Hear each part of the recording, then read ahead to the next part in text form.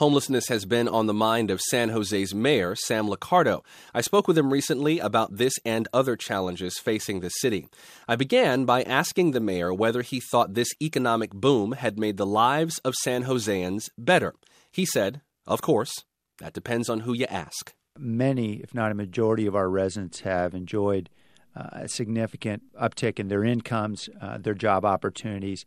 But we know for far too many residents in San Jose who have been left behind in the boom, they're simply facing higher housing costs, more challenging difference between the skills that they need to have to survive in this economy and the skills that they currently have. What are your key indicators for whether things are getting better or worse? And I know those are rough, subjective terms, but we'll play with them for a second. Getting better or worse for the city as a result of this boom?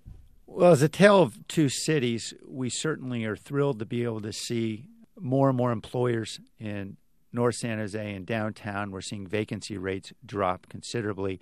All that is great. The other city, of course, is really characterized by the homelessness that we see in San Jose.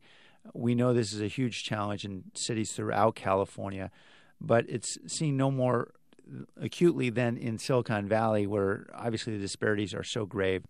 Is displacement inevitable? I mean, is that just something that is a hard lesson for us that we have to kind of accept as the price of progress in a city like San Jose?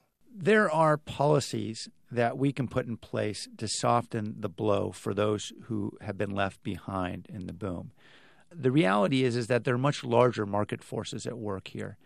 And while I think big city mayors have the best opportunity to have an impact in the great challenges we face around poverty and crime and so many other challenges, the reality is those larger market forces are more powerful than City Hall. And the best we can do is try to implement the tools that will help a few hundred here and a few hundred there. You had tried to get developers to chip in more toward affordable housing previously, and that got tied up in litigation. What about going forward? What's your next big idea for improving the housing stock in San Jose?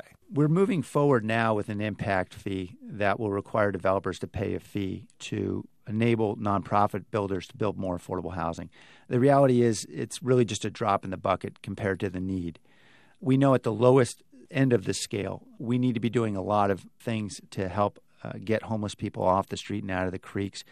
And so this spring we'll be pushing forward with an effort to convert underutilized motels. I hope we'll be able to move forward this year on a micro-housing proposal that is building very small units. For the workforce, we recognize we need to get more higher density housing in places like downtown along our transit corridors that will enable teachers, nurses, police officers to be able to have a safe place to live.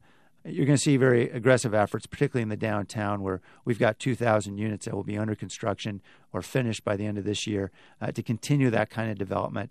Your family has deep roots in the area, and I know that you have a deep love of the city and a desire to see it succeed. What is the main thing that you're asking San Joseans to do right now to help the city adapt, to help it evolve for the future? Over the course of the next several months, you'll see me out there encouraging folks to get engaged in helping us close this gap between the rich and the poor in our valley. The long-term solution is fundamentally in education. We've got a skills gap right now, and an awful lot of folks who are not taking advantage of the prosperity of this valley are unable to do so simply because they don't have the skills that employers want. And so with initiatives like 1,000 Hearts for 1,000 Minds, we're trying to engage people to get involved in tutoring and mentoring public school students who are struggling in math, science, and reading. We have to recognize that this is a challenge that we all face collectively. We can't continue to persist as a society where so many people are falling behind and struggling. I know we've got a community that wants to help. We have to make it easy for them.